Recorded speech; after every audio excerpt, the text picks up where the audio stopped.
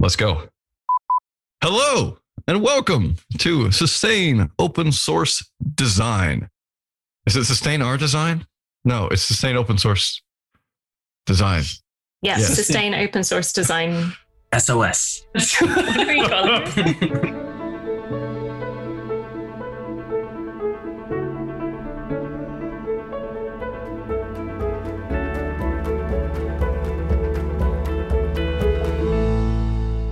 Hola, bienvenido a Sustain Open Source Design podcast. This is the podcast where we talk about sustain and open source and design and open source design and sustaining open source, all the cool things that are the confluence between what is a designer and what is code that's been permissively licensed with a license approved by the OSI, blah, blah, blah, blah.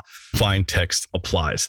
Really excited to talk to our guests today. As you may have guessed, they are Spanish speaking, which is the best. Because I don't speak Spanish, but Memo Esparza, our other host today, does. Memo, hola, ¿cómo estás? Hola, bien, feliz de estar aquí. It's really good to have you here as well, and it's very good to be here. So, listeners, that is the other host on this podcast. I am, of course, Richard Littauer. I don't know whether to say soy or estoy or something, but that's okay, because our guest today, Clara Garcia Vignola, probably does. Clara is calling today from Madrid, where she works with Kaleidos as a designer. Kaleidos does a lot of really cool stuff, and we're going to get into that. But before we do, Clara, ¿cómo estás? Muy bien, gracias. Excellent. It's good to have you on here. Thank you so much for coming. Okay, you're a full stop designer, right? Your title is designer. A lot of designers wish they could have that title, but sort of have to fudge something around to make it work. Can you tell us how you got that role? What do you do? And what your story is? Okay, my story is I started working in television as a producer, but in my whole life, I always be a designer and a painter, and my hobbies are related to design. And I started making design things in my free time, and more became a job. And at some point, I was looking for a change. I was working in EMC, the television company, and I was looking for something more related to my personality, to my thoughts, to my needs. And I found Kaleidos, and a friend told me that they are looking for a designer, and I applied to the job and get it. Like, wow.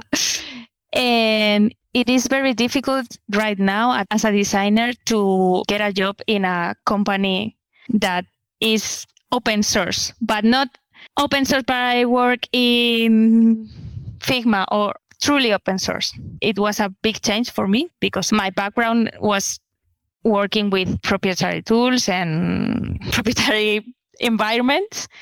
But it was a really good change. And I started to get into Inkscape and get into the open source design community. And I understand right now that this was a life change for me because I found a company that fits with me and what I think that the world may be right now.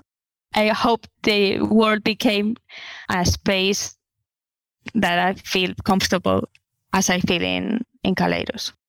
So yeah, I started to design there. At the beginning, I started as a visual designer.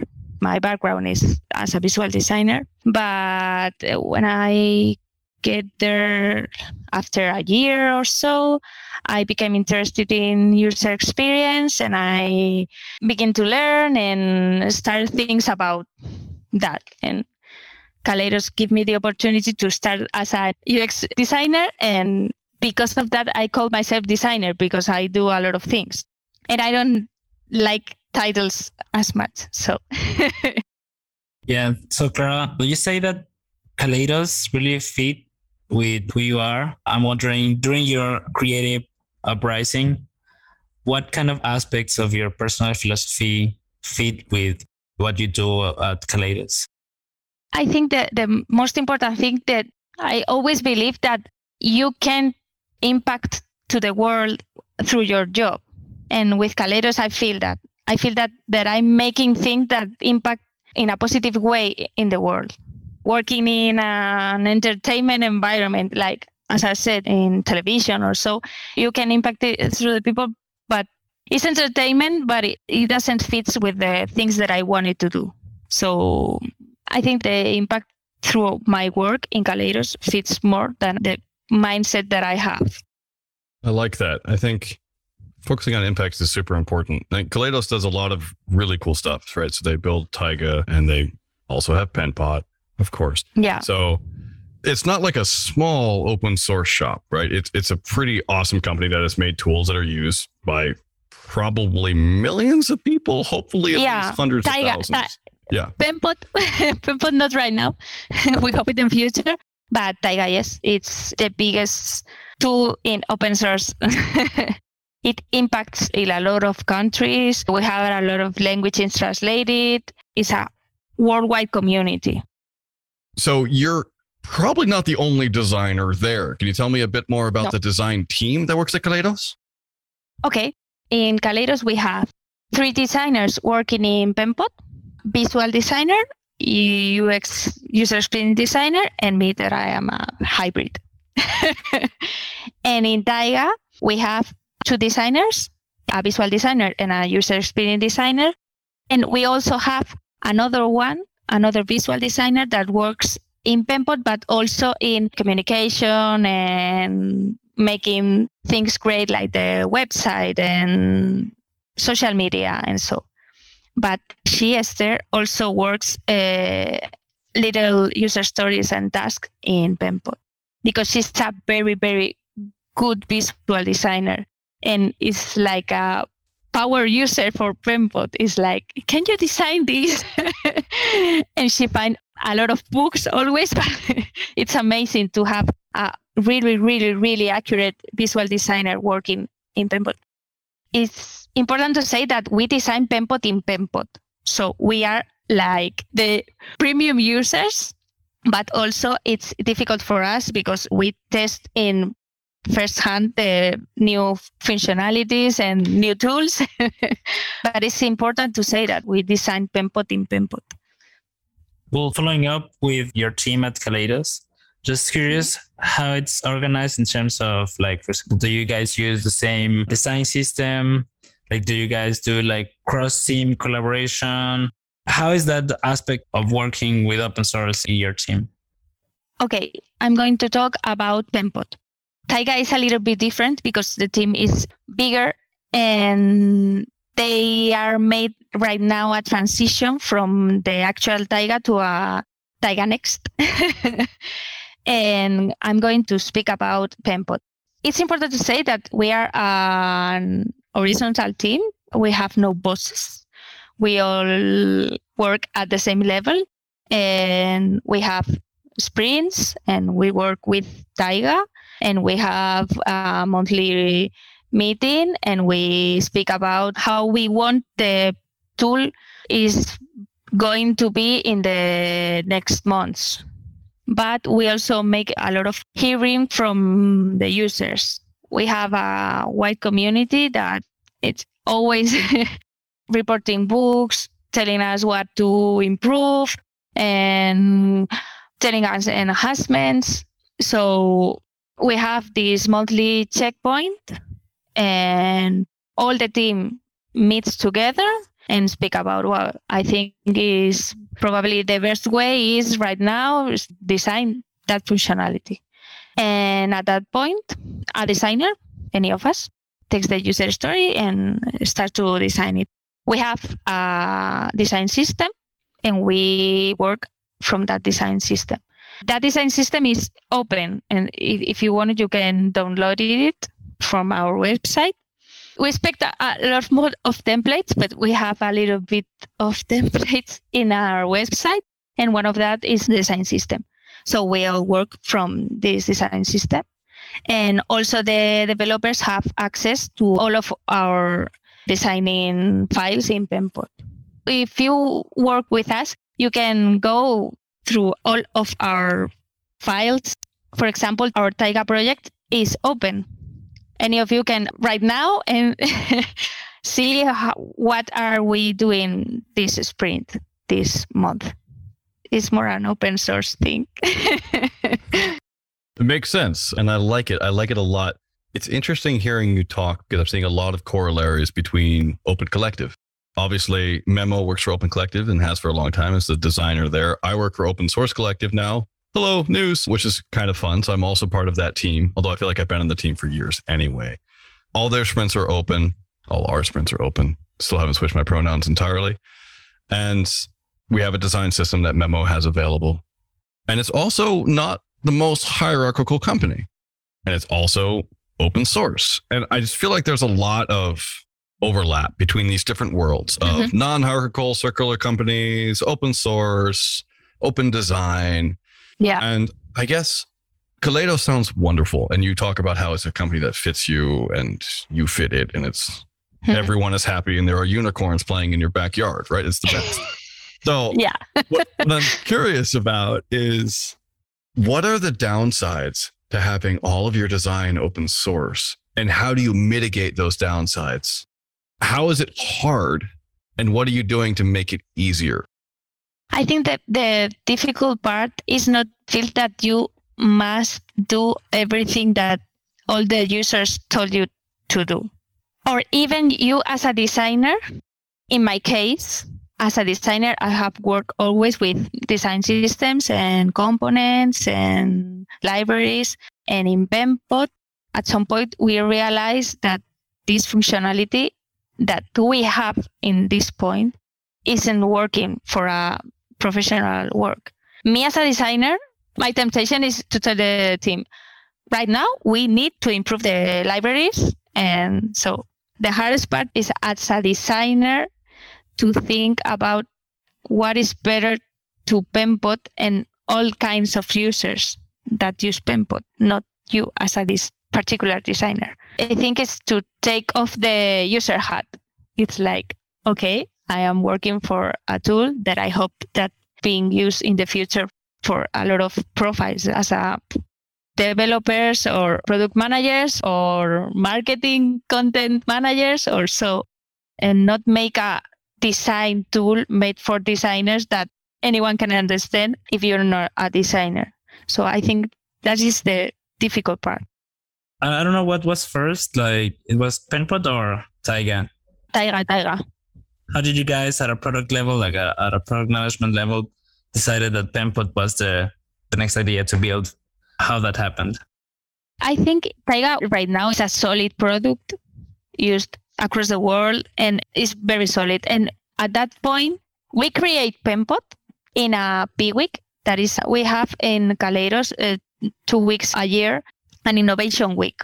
And two of our colleagues decided to create in 1 week an open source design tool, web-based in a week.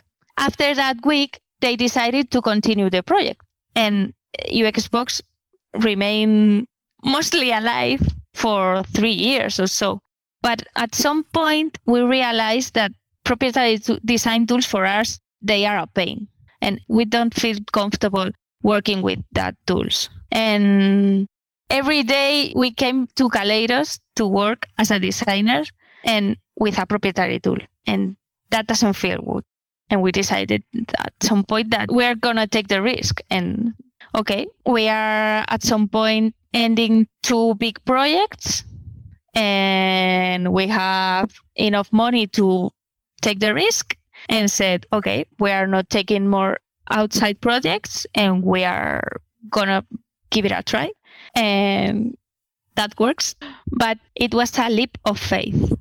We think that this is the right way. And we are not feeling comfortable working with proprietary tools. Yeah, building up on the discussion about these other alternatives, just curious about how these other alternatives, specifically for designing digital products, were a pain for you guys. How they were how they were pain. Okay, at this point, we are working with Figma. And from the start, I need to say that Figma works incredibly well, and it is a very solid tool. But in terms of transparency and what is happening to the tool and pricing, that changes every day. And we don't feel comfortable working with a tool that claims to be for a community and designers, and so it doesn't get that feeling right. We feel that there's something high in there. And also, very, very important thing in Kaleidos is that designers and developers, we are working together always, every day. And for developers, Figma isn't the right tool. Figma is a tool that is not made for developers. It's a tool for designers. It's a tool for experienced designers with a lot of background and a lot of knowledge of how a design tool works. And in our team, there are a lot of developers that came into the designs and need to know the specs of, we don't design like, I'm going to design this and made a design and threw it through a wall like, okay, now you're going to code this. It's not like that. It's not the way that we work. And Figma is made for teams that work like that. And for us, that is crucial. It sounds that we're talking about some open source standards that are above the SVG. Yeah, and for example. So you also mentioned that it's also important what information you disclose to your community to actually be open source and uphold your open source values. Building upon on that, how that happens for Kaleidos, like what kind of relationship you aim to have with your communities and how you guys enforce those values every day. Right now, it's important to say that we have a lot of ways for the users to communicate with us. We have our GitHub project open, we have Twitter, we have an email, we have a support email, we have Mastodon. We have a lot of ways for the community to speak with us. And the part that is missing right now, I think, is the design community to be more involved. But it's difficult for the designers to think that an open source design tool is worth the same that a proprietary tool. In their minds, open source is like a free thing, an easy peasy free thing that isn't attractive. And right now, that is the part that we are missing, the design community to be more involved with us. If you have any ideas, we are glad to hear it. I wish I did. The closest we've come to having ideas of how to involve the design community more in our decisions as an open source community. I'm talking here specifically about the Sustain Design Working Group is let's have a podcast and let's have open workshops where people can come and like jump in. So we're also at a loss. Although if you're listening to this, we are succeeding. So that's, I guess, a plus. Yeah. I really like what you're doing at Kaleidos, and I like how it's open source from the get-go. I just worry that designers have to be in a company that is open source and like non-hierarchical or like slightly radical to have any hope of working in open source. Can you give me any evidence to the contrary, Clara? Like, do you know of any way to be involved in open source if you're not working at the super best company ever of all time? It's so difficult because the system is right now built in proprietary tools.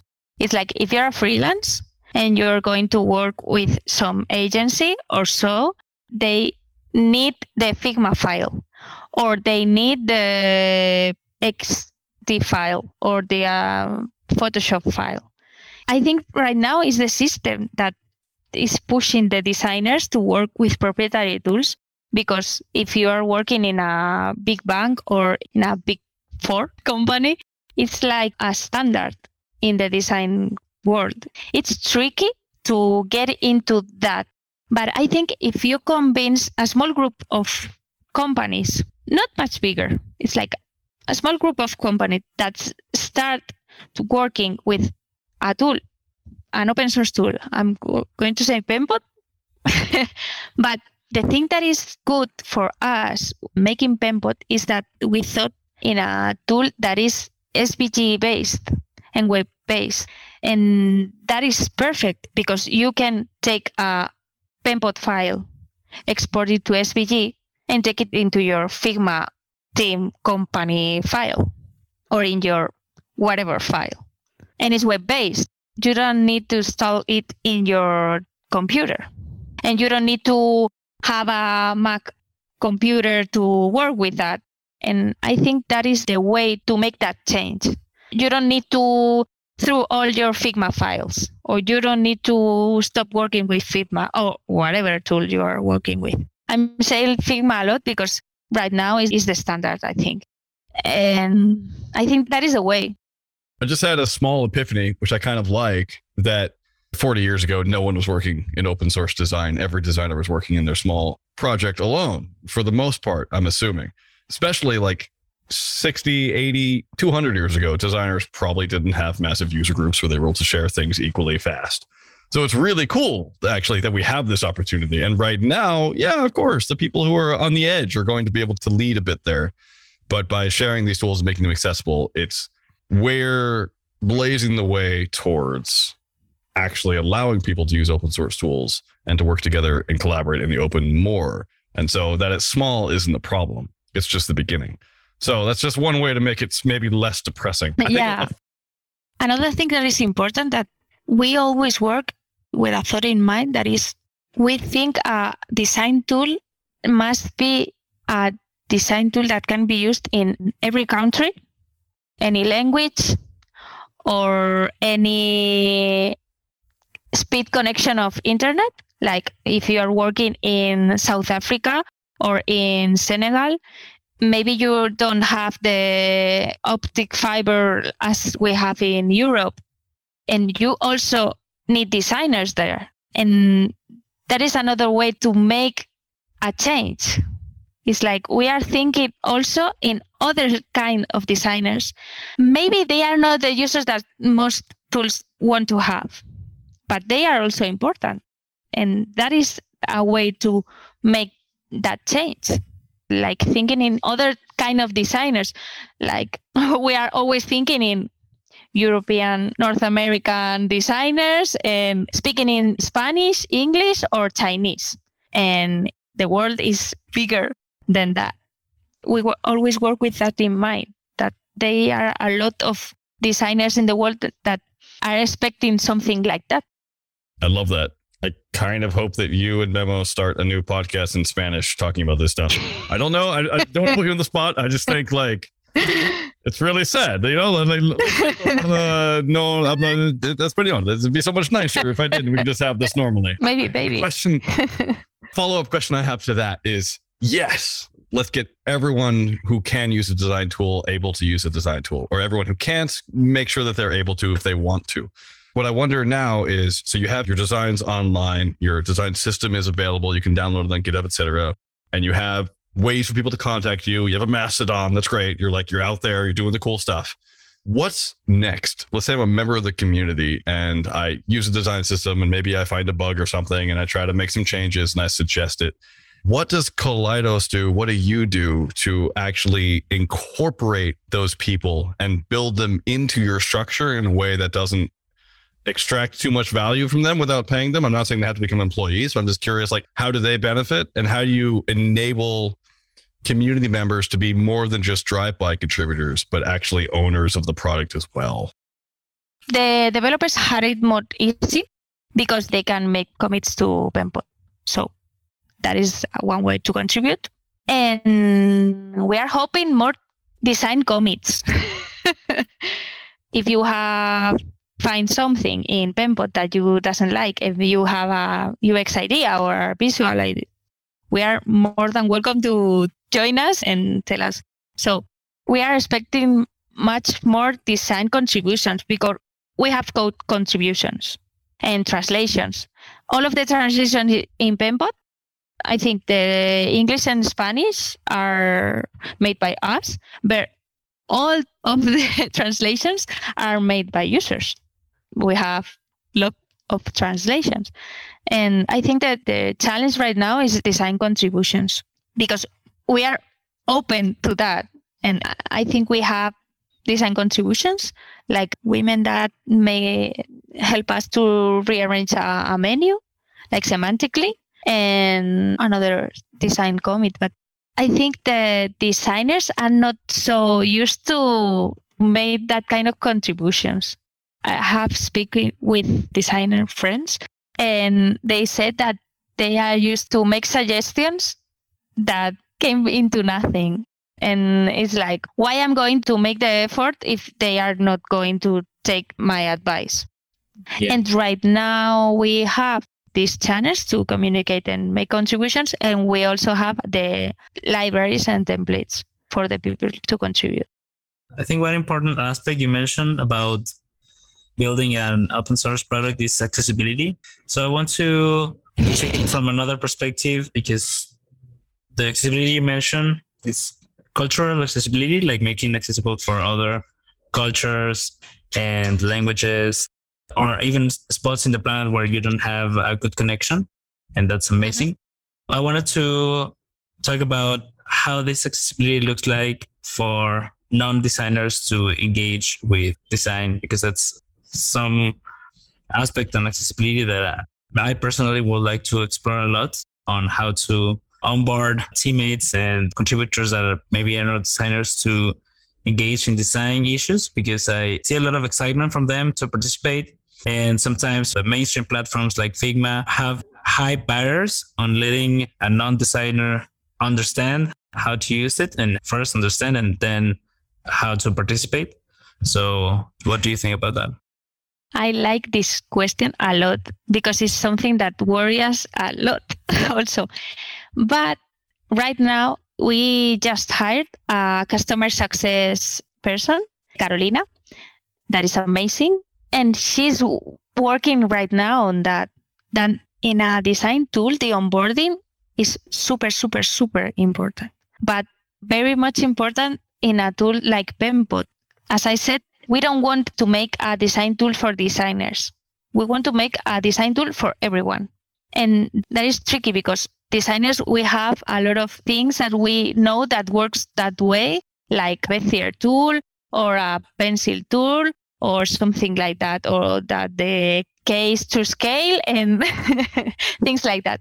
But a user that is like a product manager or a developer or something like that, they don't know that.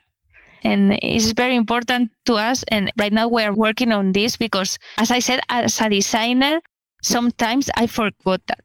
It's like, I need to take my user hat off and say like, okay, if you are new at design world and you make a Penpot account, how do you start? I recognize a dashboard when I see it, but maybe my sister that is enologist doesn't, and she wants to use Penpot. So this is a tricky part. But I think this is a thing, and because of that, we hired Carolina. We need to put a lot of effort to make this right and make this onboarding right from the beginning. We think we are late. We are working on that now. I'm glad you are. We're running up on time, so now's a great time for the follow-up question. Where can people join in? Where can they learn more about design at Kaleidos? How can they get involved, and where can they follow along? We are always open, as I said, in GitHub, in Twitter, in Mastodon. We have also our support mail. Cool. Where can people follow you online? In my Twitter, Clara G. Vinola. That's awesome. So you can also find the link for that, of course, listeners, on the profile for Clara on the podcast website or in the show notes. You can find this podcast at sosdesign.sustainoss.org. So that's where you should go for the show notes and for the links. But don't leave yet. Clara, this has been a wonderful conversation, and now we're looking to give back a bit. This is the part of the show called Spotlight. I don't know how you say that in Spanish, but I would like to know. Spotlight is where we highlight projects or people or things that need a bit more light shed on them, or were very helpful, or have just helped us out in the past. Memo Esparza, what is your spotlight today? My spotlight for today is a page I recently discovered. I really like, because it's really different from what I found about resources for creatives.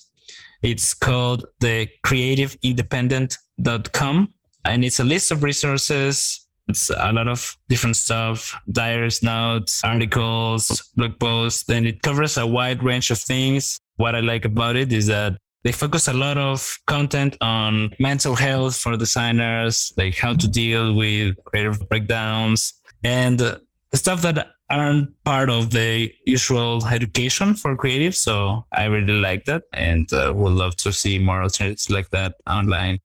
My spotlight today is a person. I want to give a spotlight out to Julia Sanchez. Julia is a longtime friend of mine. We went to university together and we've kept in touch, and she translates Spanish, Portuguese, English, French, and Catalan as well. Super fantastic person, super adept translator. And I often think back to a question that she gave me when I showed up at her house with a bag full of books, as I do. And she said, what would happen if you were hit by a car on the way here and this was the last time someone saw these books? What would that say about you? They were all men.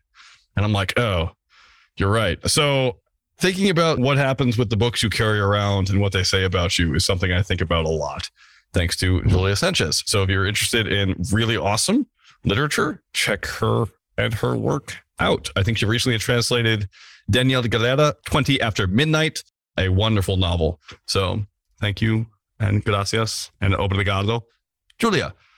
All right, Clara, what is your spotlight today? My spotlight today is a person that is called Isa Ludita. She called himself the captain of a design school in Madrid called La Nave Nodriza, and she won a National Design Prize in 2020, and she's amazing. And she's always worried about how design can improve the people's life.